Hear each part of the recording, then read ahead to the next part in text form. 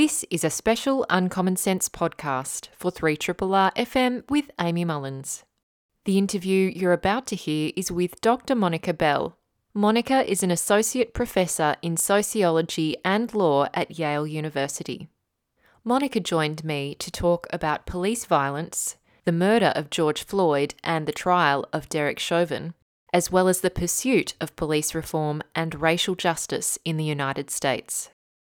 And you are tuned in to Uncommon Sense on 3RRR FM in Melbourne. I'm absolutely delighted to be joined by the wonderful Associate Professor Monica Bell.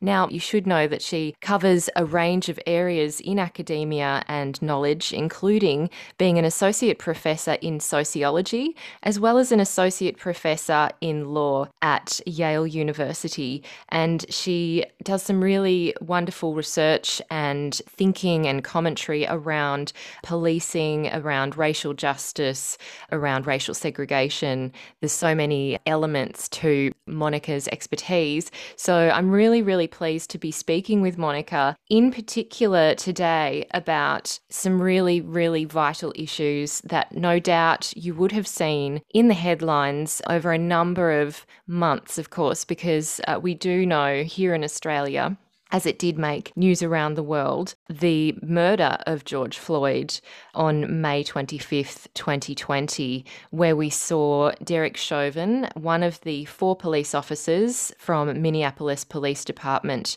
who were involved in the arrest of George Floyd on that day. They arrested him because they suspected he may, it was alleged, be using a counterfeit bill at Cup Foods, which is a kind of corner store. That has never been shown to be the case. Then we saw the video that was taken by bystanders. George Floyd was initially approached by police. He had a gun pointed at him through his car window. He was startled and frightened by that situation. He was taken out of his car. They were seeking to make this arrest to place him in a police car. He had claustrophobia, said he was anxious, was verbalizing these concerns with them. He was ending up, we saw later in the video, being forced onto the ground in the prone position with his hands behind his back, having Derek Chauvin's knee placed at the back of his neck, and then proceeding to do that for such a long time. And then he eventually, after protesting, telling them he couldn't breathe so many times, that he was happy to comply with police, he still was being held unnecessarily with all this force and pressure on his back, as we saw during the trial that has just been playing out. And then we saw that he did lose consciousness, that a police officer noticed he didn't have a pulse, and that CPR wasn't started at any point until the ambulance arrived, in which case they had to basically very commandingly force Derek Chauvin to actually remove his knee and to start the chest compressions themselves. So this was a very shocking and extreme and public and violent act that the whole world saw.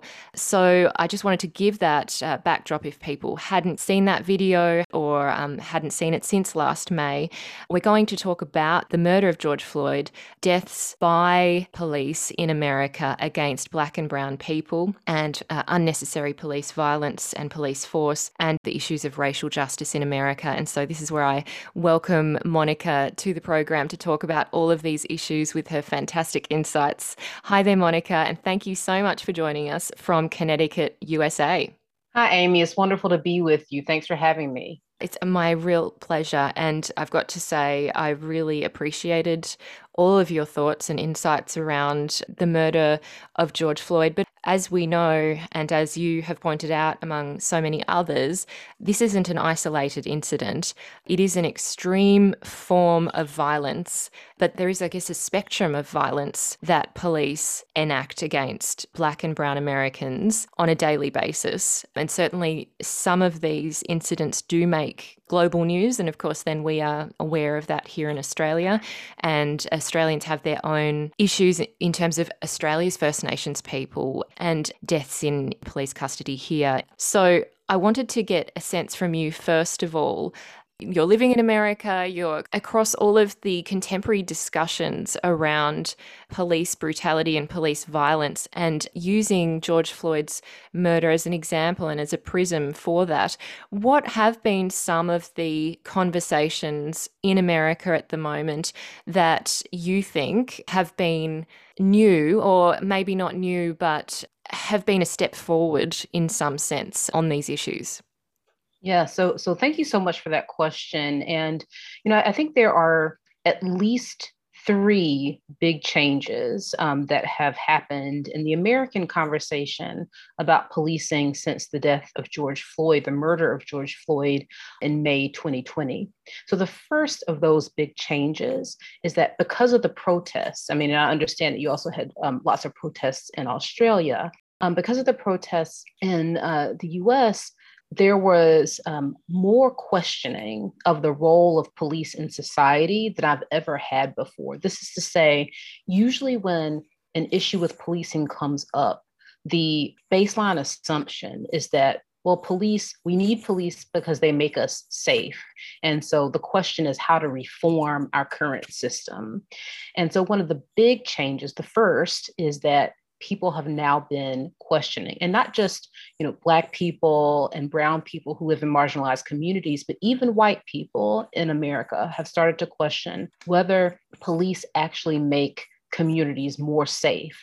People are drawing a distinction now between more policing and more safety. So that's been a big change in just the national conversation. The other big change is the big call from movements for the past year has been to defund the police. So to cut local police budgets, to have less policing, and to invest that money in other sorts of resources. So to invest that money in the social welfare system, or in community groups that are doing work that make communities safer without having guns, which our police carry, or the prison system. And that conversation is new. That's really a brand new national conversation. And then the third is related to that, which is, people have been talking about the abolition of police and prisons for decades in America, but only a small number of people, inspired by the work of scholars like Angela Davis. And of course, long before that, W.E.B. Du Bois writing about an abolition democracy. So a place like a democratic organization that is about abolishing the institutions that produce racial injustice in society. And so more recently, there has been a national understanding of ideas of prison and police abolition that are held in large public conversations. Like I just spent 6 hours earlier today in a public conversation with a bunch of white people and police leaders and prison leaders where we talked all day about abolition. And that is a radical change from police reform conversations before the death of George Floyd. That's amazing.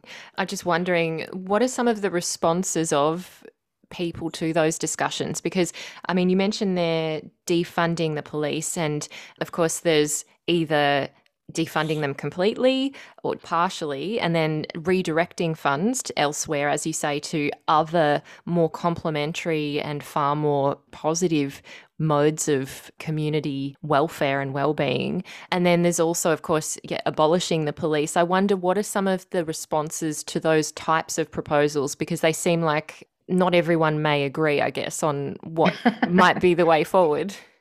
Right. Yeah. So not everyone agrees with defunding or abolition for sure. So really, when I talked about the conversation changing, that's really what I meant. The movements have changed the conversation, but that doesn't mean that policies have done exactly what the implications of the movement actions have been, but movements have changed the politics. So let me be a little bit more specific about what I mean there. So after defund the police became the slogan of Black Lives Matter in the summer of 2020, after that happened, a bunch of localities kind of took an approach where they weren't going to actually cut police funding, or maybe they would cut police funding slightly. But instead of doing that part of the call, they did start investing in other resources beyond the police. So, for example, in San Francisco and in New York City and in Denver, Colorado, the city has created alternative response units. So for people who are in some kind of mental health crisis or some other sort of crisis that doesn't really require a police response, and the city has invested money, and instead of sending police to those calls, they would send mental health workers, social workers, people who aren't the police for emergency response. Now, activists have been trying to get that for years. Only after the demand became even more radical than that, did cities start actually taking up the project of investing in alternatives to traditional policing. So similarly, we see that with respect to investments in social welfare, investments in community organizations, where cities aren't doing defunding and they're not doing abolition, but they are making more radical investments than they were willing to do before. So what used to be the far left has now become the center. And that change has been really important. But you actually asked about how these are received, these calls are received, and I want to say a little bit more about that. So the value of the slogan, defund the police, and the value of calling for a police abolition does not seem to be to appeal to the masses, right? So, the polling on defund the police is quite bad, even among Black people, by the way. Most Black Americans don't want the police to end, even if that's kind of even if I'll, just to be transparent, that's the political view I take. It's not a majoritarian sort of view.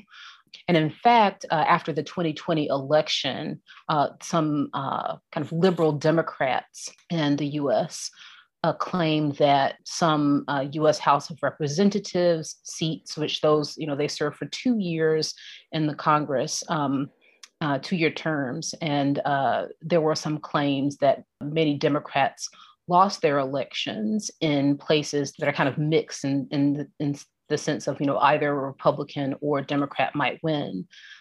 There's a claim that they lost those seats because of defund the police, because Republicans were able to paint Democrats as being police abolitionists. And that was really scary to people.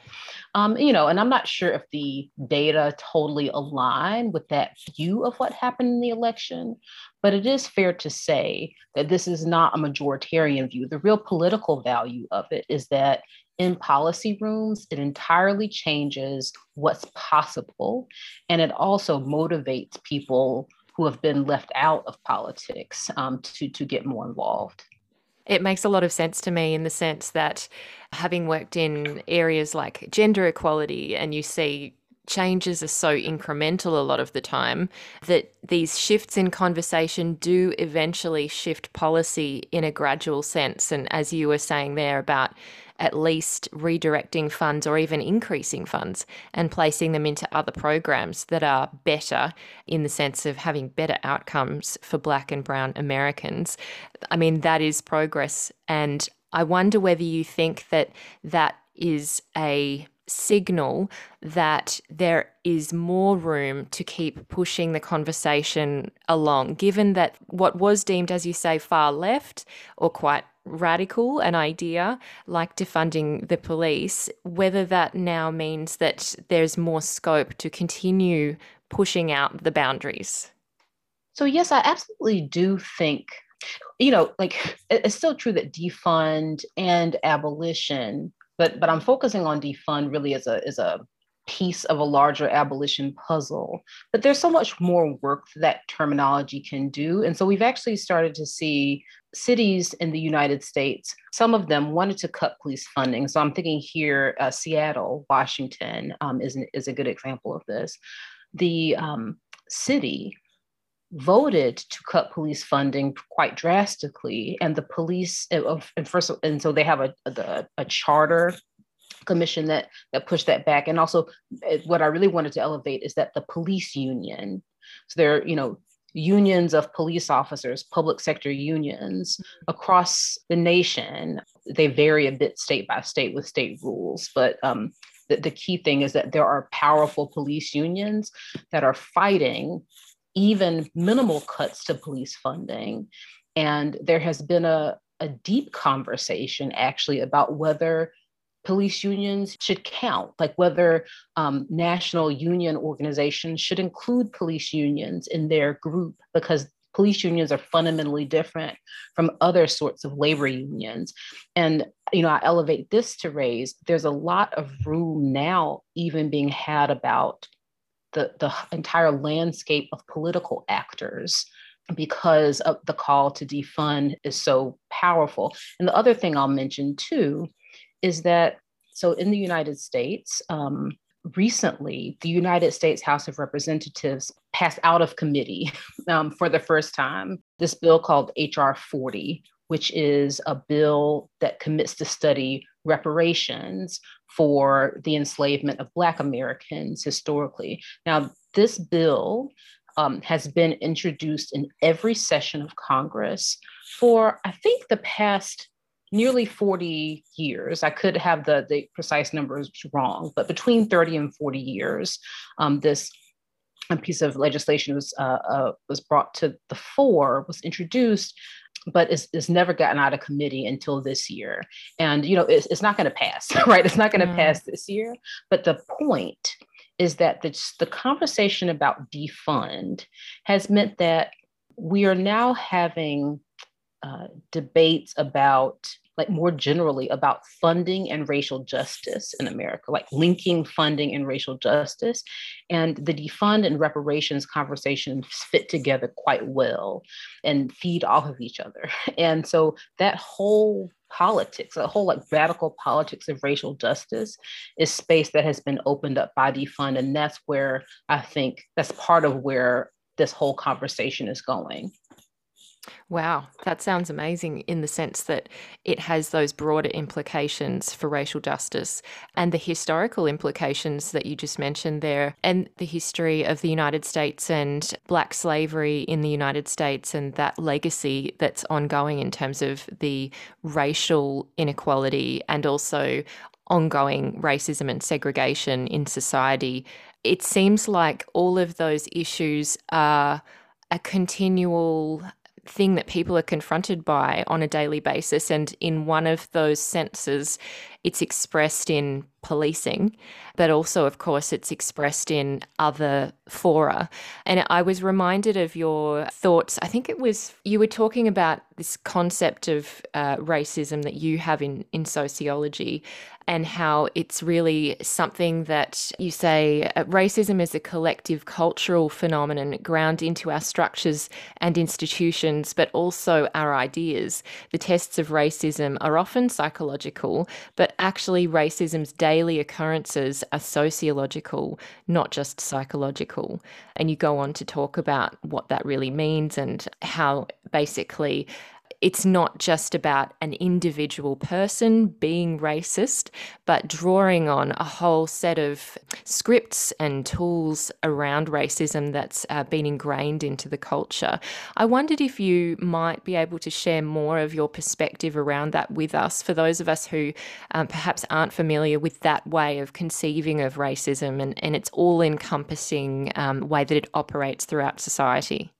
Yeah, I'm sure. I'm totally happy to talk about that. So I think, and just to bring this down to a granular level, because I work so much on policing, so one of the things that comes up all the time in conversations with like about policing and about abolition, and all of these things as well, but some officers are good people, right? This is not about individual. It's just like, yes, I mean, I know police officers who are fine people and who are not individually racist, but that doesn't mean that ideas about suspicious behavior that officer might access in a particular time, that those wouldn't sort of sound in racism.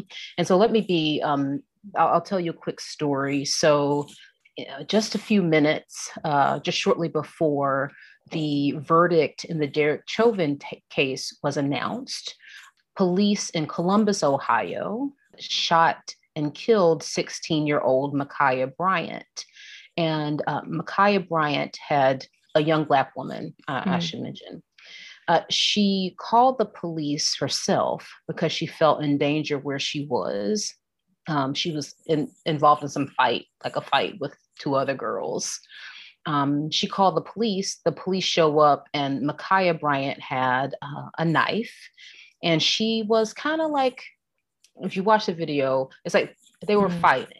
She had a knife, but, it was just girls fighting. And the police officer, when she looked like she was about to cut one of the other girls she was fighting with, the police officer shot her. And that's how she died. She was shot to death in the street. And basically the legal conversation, like there's no conversation, is like the officer shot her because she was endangering someone else, and that follows law, that follows procedure. It's legal, it's perfectly legal. However, after she was shot, the screaming, the wailing of everyone around, even the girls who she was attacking, a man off the side was yelling, "She's a kid, she's a kid. Are you stupid?" to the officer. The pain that was elicited through that. But the officer's decision to shoot this young girl, I would argue, comes from the perception of the disposability of Black Americans, Black young girls like that. There was no need to kill her because she had a knife, actually. And everyone around her knew that.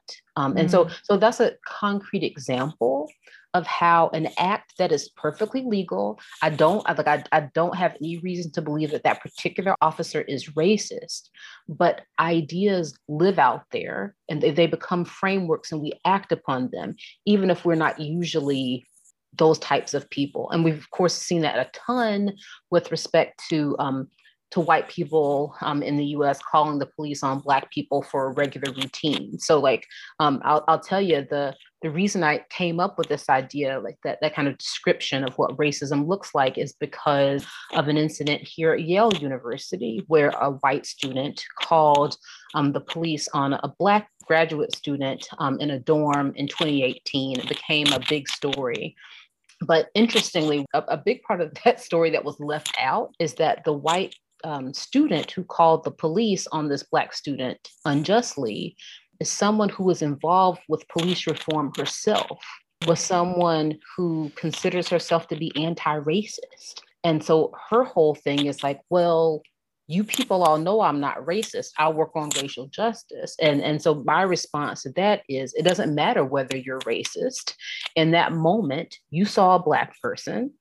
And the frame that was available to you was one of danger. It's not about everything else you do, because even people who work toward racial justice are subject to the same sorts of frames. So yeah, I'll stop there, but I hope that makes sense. Yeah, no, it absolutely does. Yeah, thank you for those examples. Looking at it more broadly, and even looking at the George Floyd murder and situation that led to that murder, there have been so many conversations about the fact that there seems to be examples where there's a jump to conclusions because of this frame that you're talking about here that everyone's operating under, that means that Black and brown people are treated with more suspicion, that means that they are expected to respond in a violent way when, for example, George Floyd was not responding in a violent way and in fact was very polite and complying and very deferential, really, for the most part, in terms of how he was interacting with police.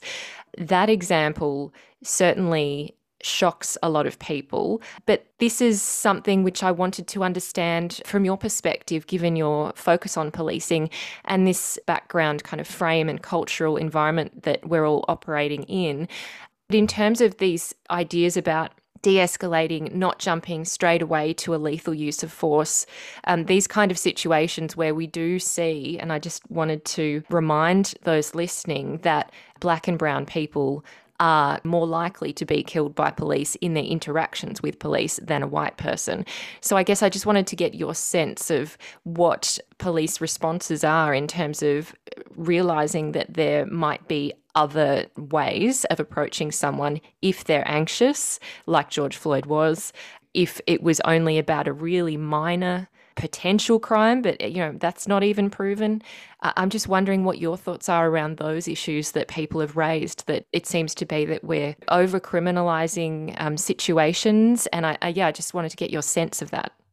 Yeah. I mean, are we over criminalizing situations? Absolutely. There should not have been a police response at all, in my opinion, to an alleged counterfeit $20 bill. There was no harm that was going to be addressed by having police respond. And then also multiple police respond, and what's critical here is sure, it may be fair for counterfeit money to be a crime, to be part of the American criminal law, but not every crime actually receives a police response. We have a huge criminal code throughout our states, and we also have a growing federal criminal code, actually, even though most in the United States, most criminal law is state law. So that's one problem that is deeply structural. This came up actually, was a big part of the conversation in 2015 when Eric Garner was killed in New York City. The whole idea that he was killed for selling loose cigarettes, which is true. That is a crime in New York. And that was the reason the officer engaged with him, because he was selling loosies, loose cigarettes, and then he died. And so we still have to do a lot more work, I think, to deal with the broad scope of our criminal law. But there have been movements to, and not just movements, but policy change around what police will respond to, or what actually gets police response. So that's one sort of piece of that conversation. The broader piece of your question about how police are responding to movements to de-escalate, or arguments for de-escalation training and whatnot, there has been good response throughout localities and police departments to say, okay, well, maybe we should have de-escalation training. Many police departments already had de-escalation training, but the issue is that these racist frames of dangerousness interfere with officers' judgments about when it is appropriate to focus on de-escalation. So Michael Sierra Aravello, who's a sociologist at the University of Texas, Austin, has some really fascinating work about police and their sense of dangerousness. Basically, one of the reasons de-escalation training will never work in terms of ending unjust killings of Black and Brown people in America is because police think they are in danger all the time. Even, and this whole idea policing is risky work, and so they have to make sure they come home at the end of the day. Most of policing is not that dangerous, actually, which is a somewhat controversial but well supported thing to say. Most of what police do every day is not that risky. However, because there's such a frame or an idea or a norm in policing that they're constantly in danger, when they encounter someone who is Black or brown in certain communities, who also, let's be intersectional, let's think about, who is like George Floyd, perceived to be a large man who is on something, as Derek Chauvin said, it's you don't have a chance to there's no chance to de-escalate, because the assumption is that person's dangerous. And so I think police are responding as well as a policy matter, but as a matter of actual change in the day-to-day and on the street, I'm not so sure. Yeah, that's an excellent point, because it reminds me, during the trial, watching it online, they were going through, the training that each officer goes through, including Derek Chauvin and the other police officers who also would have had similar training. And of course, there is plenty of yearly training and retraining and reminding of all of the policies and the ways that you need to interact with people, what is an appropriate use of force, what is not, how to restrain someone in a way that's safe so that they can then train other police officers to make sure that they're doing it appropriately. So even watching that through and the prosecution obviously making the point that you can have all of this training, but then in the moment to not use it or to ignore it and to ignore bystanders as well, of course, calling out and saying things, and ignore off-duty firefighters who offer to provide assistance and want to provide assistance. I wanted to pick up on some of the things you were just saying and bringing it back to some of the original thoughts you had, because the trial brought it up. In the closing statements around George Floyd from the prosecution, they were saying, this isn't policing.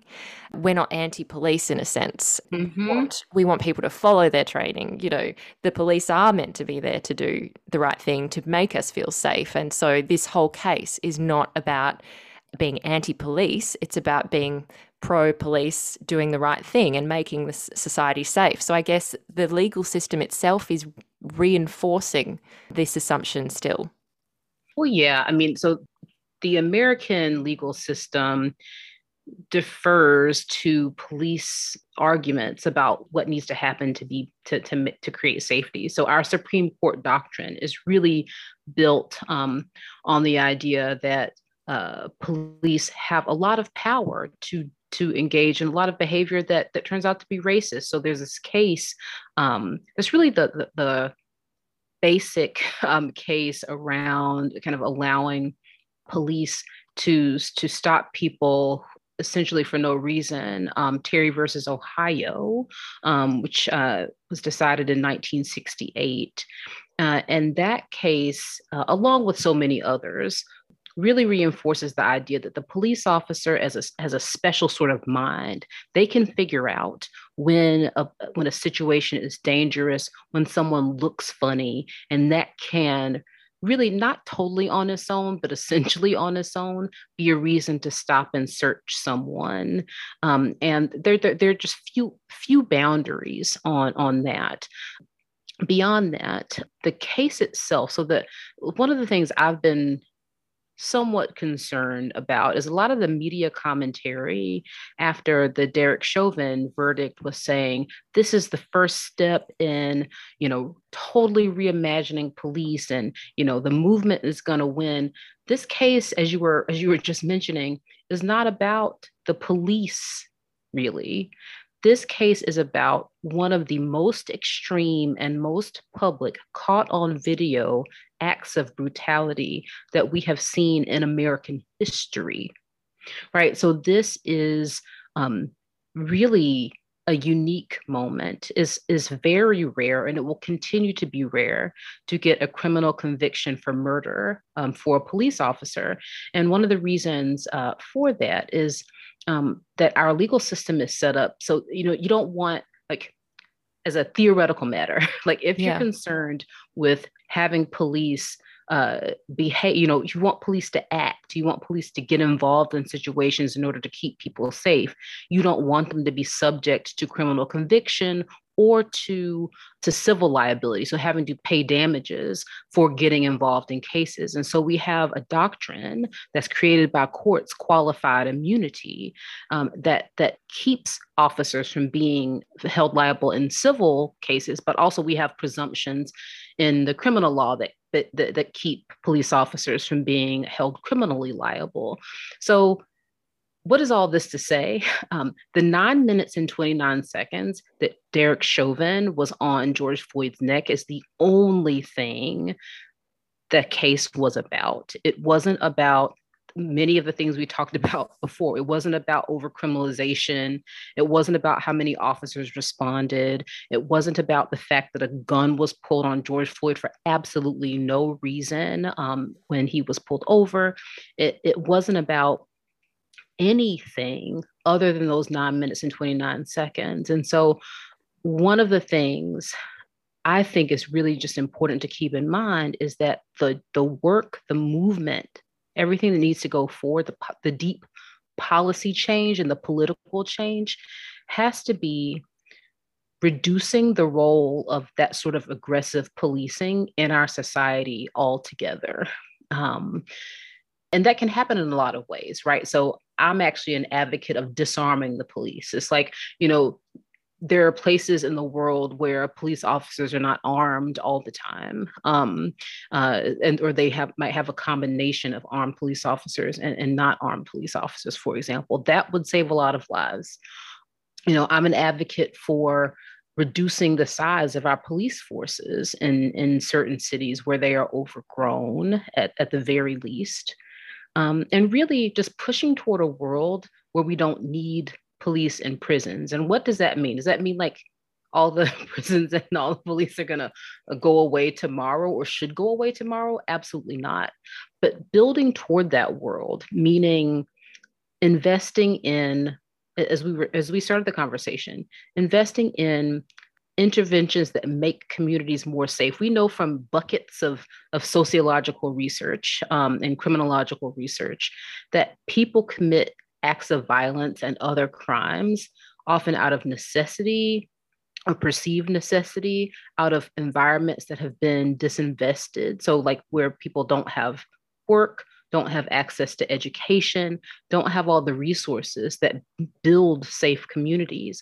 And we can reorient that, So anyway, these are some of the proposals and ideas that come out of a commitment to public safety as opposed to just policing on its own. It makes me think that one of the other things to come out of this trial, at least something that I noticed, and I'm obviously haven't watched every kind of trial, so I couldn't make those comparisons. Maybe you could share with us your thoughts. But with George Floyd, and given that he has become visibly recognizable, and murals have been painted of his face, and he has a presence, I guess, in many places and in people's minds. And we've seen from this case a humanization of George Floyd. He was an individual human, a Black American. He was a leader in his community, as his younger brother said in his testimony. He was someone who people looked up to and went to church because he went to church. He looked out for his friends and siblings when they were young, cooking for them or making them lunch when they went to school, making sure they had their school clothes. The way that people spoke of him and who he was as a person, making it absolutely abundantly clear that his life mattered, like we all know. It just seemed like something, I don't think it's something that was new, but it really was very overt watching and hearing about who George Floyd was. This is not just his story, but of course there's Breonna Taylor, there's Ma'Khia Bryant that you were talking about. There's also Daunte Wright, who recently was also shot. So I just wanted to get a sense from you as well in terms of the role that media or public discourse might have to play about the way that we talk about Black lives and Black people and Black and brown people in America.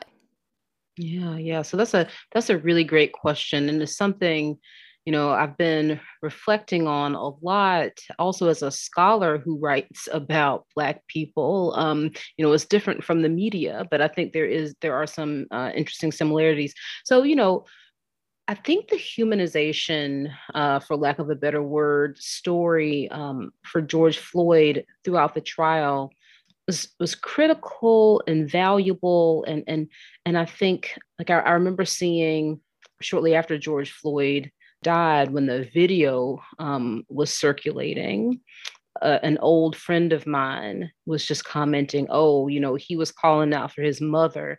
And when he called out for his mother, it wasn't any of these facts about his life that you were talking about that came up in the trial, but even just the humanization. It's like, oh, remembering that this is someone who had a mother, that the deep dehumanization of Black people globally, actually, especially, but also including in America, that dehumanization is so deep that simply remembering that a Black person has a mother matters a lot to people. So I think media can have a really important role to play in telling stories about Black people, including Black people who are suspects or who are criminal defendants, or like telling more about their humanity, not just saying a Black man or whatever, and not just focusing on what's troubling about them. I will say one thing that I really appreciated in the kind of humanization story of George Floyd is that,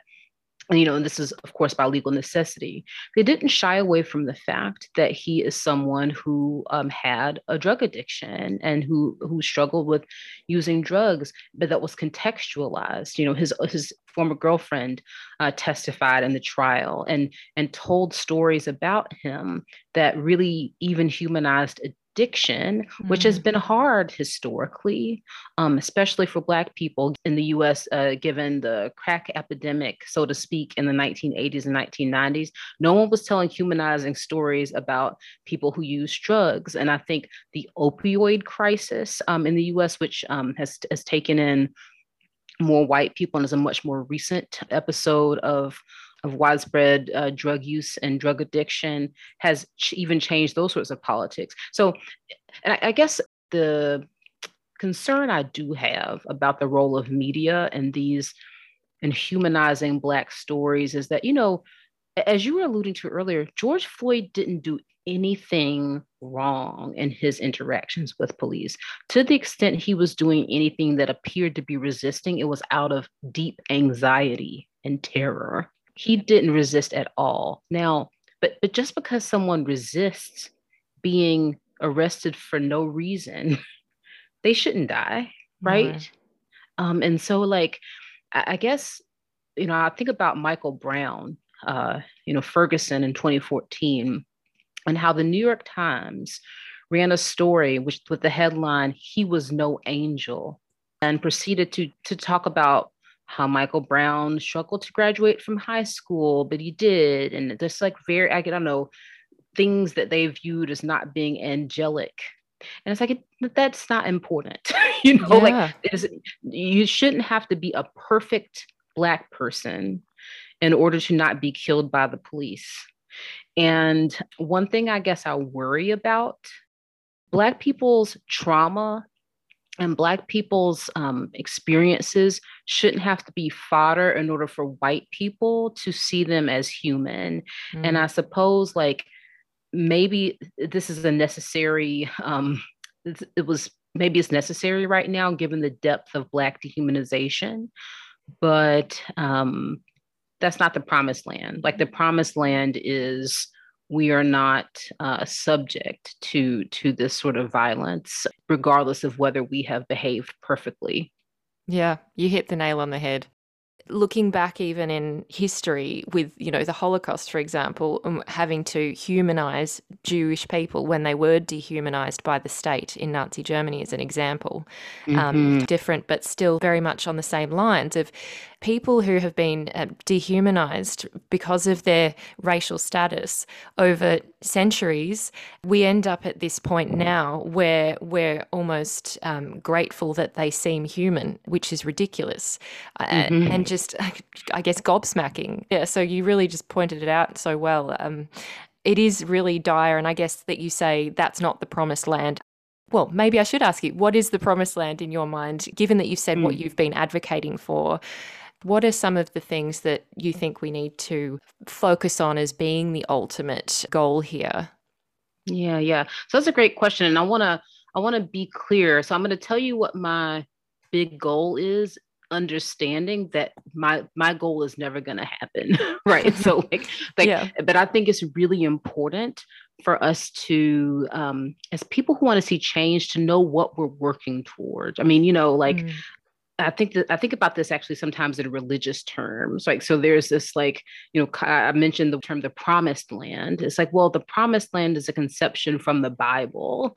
And it's about, arriving at a place ultimately, but not everyone can get there. And you don't know exactly what it's going to look like, but you still have to build toward it, have to work toward it. And so my sort of big goal, like the thing I have out in front of me, is a world where there is true racial justice and liberation for Black and brown people. There is, and so people can choose whatever type of life they want to live.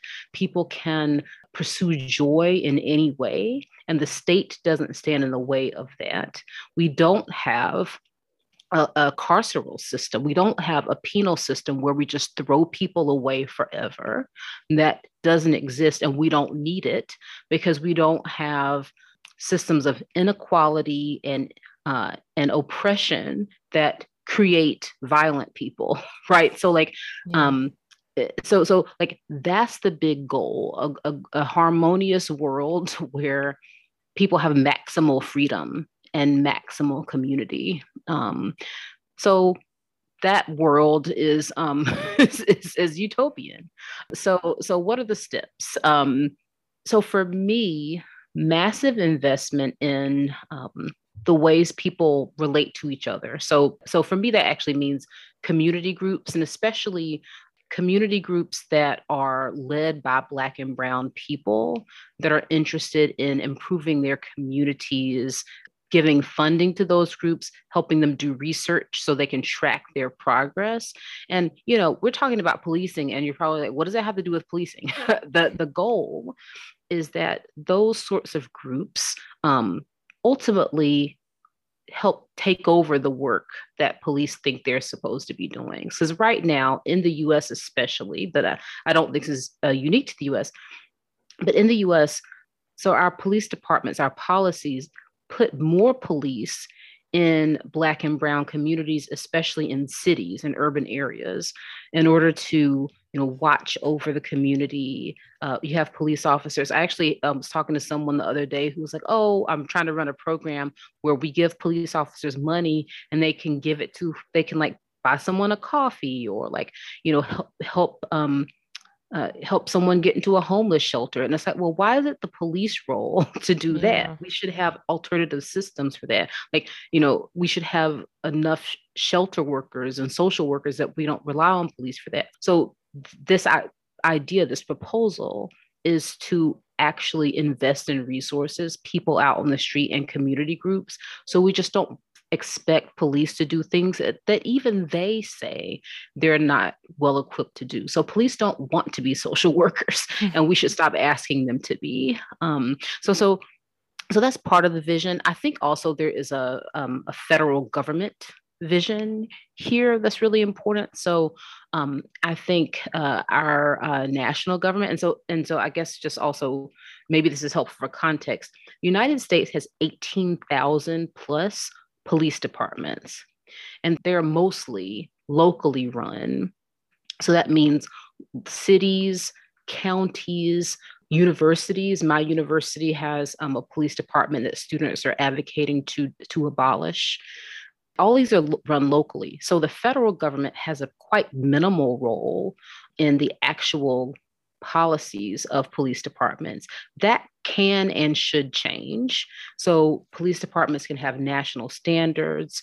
There can be, Congress is considering laws right now to have national standards around de-escalation training, around body cameras. And these are solutions that I am not as excited about, in the sense that like, I think they just kind of like maintain the status quo. However, while we have police, we should have better standards for them. And so anyway, these are, that's just a few things, but there are many. I hope you get a sense of my like general orientation around what the solutions look like.